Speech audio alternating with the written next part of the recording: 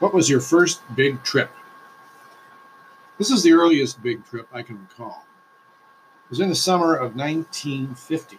As I was only 2, much of this is what I was told, not my own recollection. At the time, Mom and Dad and I lived in Columbia, Missouri, where my father was a professor of physics at the University of Missouri. He would have been 30 and she's 70. They had lived in Columbia since 1946.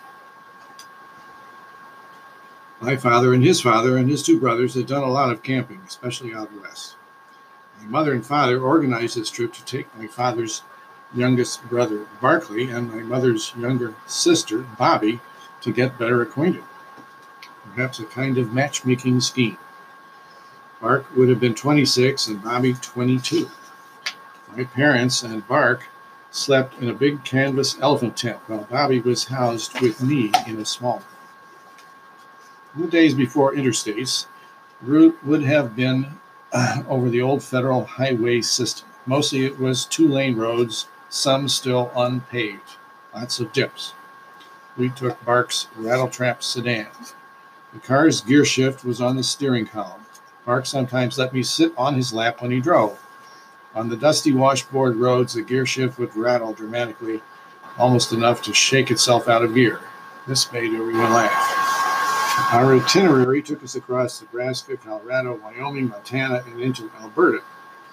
We spent time in Yellowstone. It was at Yellowstone where I nearly met an untimely end. My father told the story. They had stopped to bathe me and dangle their feet in a stream. My father sat just where the stream cascaded down in a waterfall. My mother had me a few yards upstream. For some reason, she became distracted for a moment, and I drifted downstream to where my father was. Not noticing me, he just happened to put his leg out over the top of the falls and caught me as I floated by. If he hadn't happened to do that just then, I would have gone over. He said that for a long time afterwards, he could wake up in a cold sweat thinking about that. There are some small black and white pictures of the trip, one showing my father comically warming his hands over a hot spring in Yellowstone. Lots of others with mugging for the camera. The camping gear would seem comical to campers today. It was mostly Army surplus, heavy canvas and tent poles. I recall the heavy smell of the canvas waterproofing, sooty metal pots, enameled plates, stamped out utensils, tin cups, heavy down mummy bags, matches made waterproof by dipping them in paraffin, fish fried right out of a creek, and coffee boiled right on the fire and carefully poured off to try and get as few grounds in the cup as possible. My father and Uncle Bark told me separately that one annoying chore was having to respond to my pitiful pleas to be taken out to relieve myself in the middle of the night. Evidently, that was not something the women were expected to do. In general, parenting was rather casual and improvised as compared to now. From Yellowstone, we drove across Montana, across Glacier National Park, and further north up to Waterton Lakes, Banff, and Jasper in Alberta.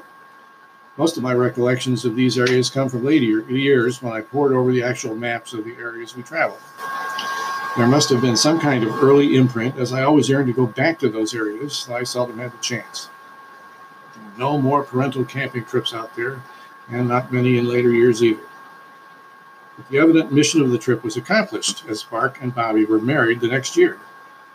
I recall flying from St. Louis to LaGuardia Airport on a TWA Constellation to attend. You could call that the conclusion of that Western trip.